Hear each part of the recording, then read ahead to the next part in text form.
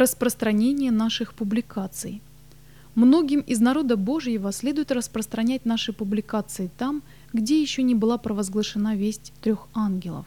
Наши книги должны издаваться на многих языках и распространяться кроткими и верными евангелистами-книгоношами, таким образом возвещая истину тем, кто в противном случае так и остался бы непросвещенным. Такие евангелисты должны быть готовы и к тому, чтобы совершать медицинское служение. Необходимо оказывать помощь больным и страдающим. Многие из тех, для кого будет совершаться такая работа, услышат и примут слово жизни. Те евангелисты, которые совершают труд благовествования из дома в дом и чьи сердца наполнены присутствием Духа Святого, имеют прекрасную возможность творить добро. В простоте и с любовью такие люди могут излагать истину, идя из дома в дом. Этот подход находится в согласии с тем наставлением, которое Христос дал своим ученикам, когда послал их в первое миссионерское путешествие. Многих людей можно достичь евангельской вестью путем пения хвалебных песнопений и совершением простых сердечных молитв.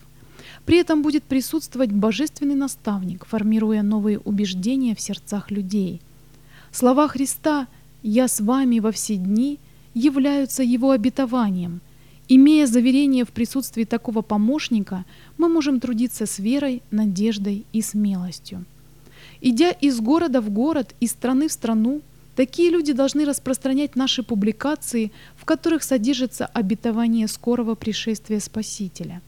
Эти печатные труды должны быть переведены на все языки, потому что Евангелие должно достичь всех людей нашего мира. Всякому труженику на евангельской ниве Христос обещает божественную поддержку, которая сделает их труд успешным. Тем, кто уже давно знаком с истиной, необходимо самым серьезным образом стремиться искать Господа, чтобы сердца их могли быть преисполнены решимостью трудиться для своих ближних. Мои братья и сестры, навещайте тех, кто живет поблизости к вам, и добротой, и сочувствием достигайте их сердец. Помните, что, совершая такой труд, необходимо разрушать предрассудки, а не воздвигать их. Не забудьте и того, кто не познал истину для настоящего времени, но ограничивают поле деятельности лишь своими церквями, отказываясь таким образом трудиться для своих необращенных ближних. Однажды будут призваны к ответу за невыполнение возложенных на них обязанностей. Одалживайте соседям имеющиеся у вас небольшие книги. Если у них проявится интерес, давайте им читать книги более объемные по содержанию. Покажите им книгу «Наглядные уроки Христа». Расскажите им о ней и спросите, не хотят ли они прочесть ее. Если у человека уже есть такая книга, и он прочел ее, спросите, не хотел бы он почитать другие книги похожего содержания. Если возможно, позаботьтесь о том, чтобы научить таких людей истине.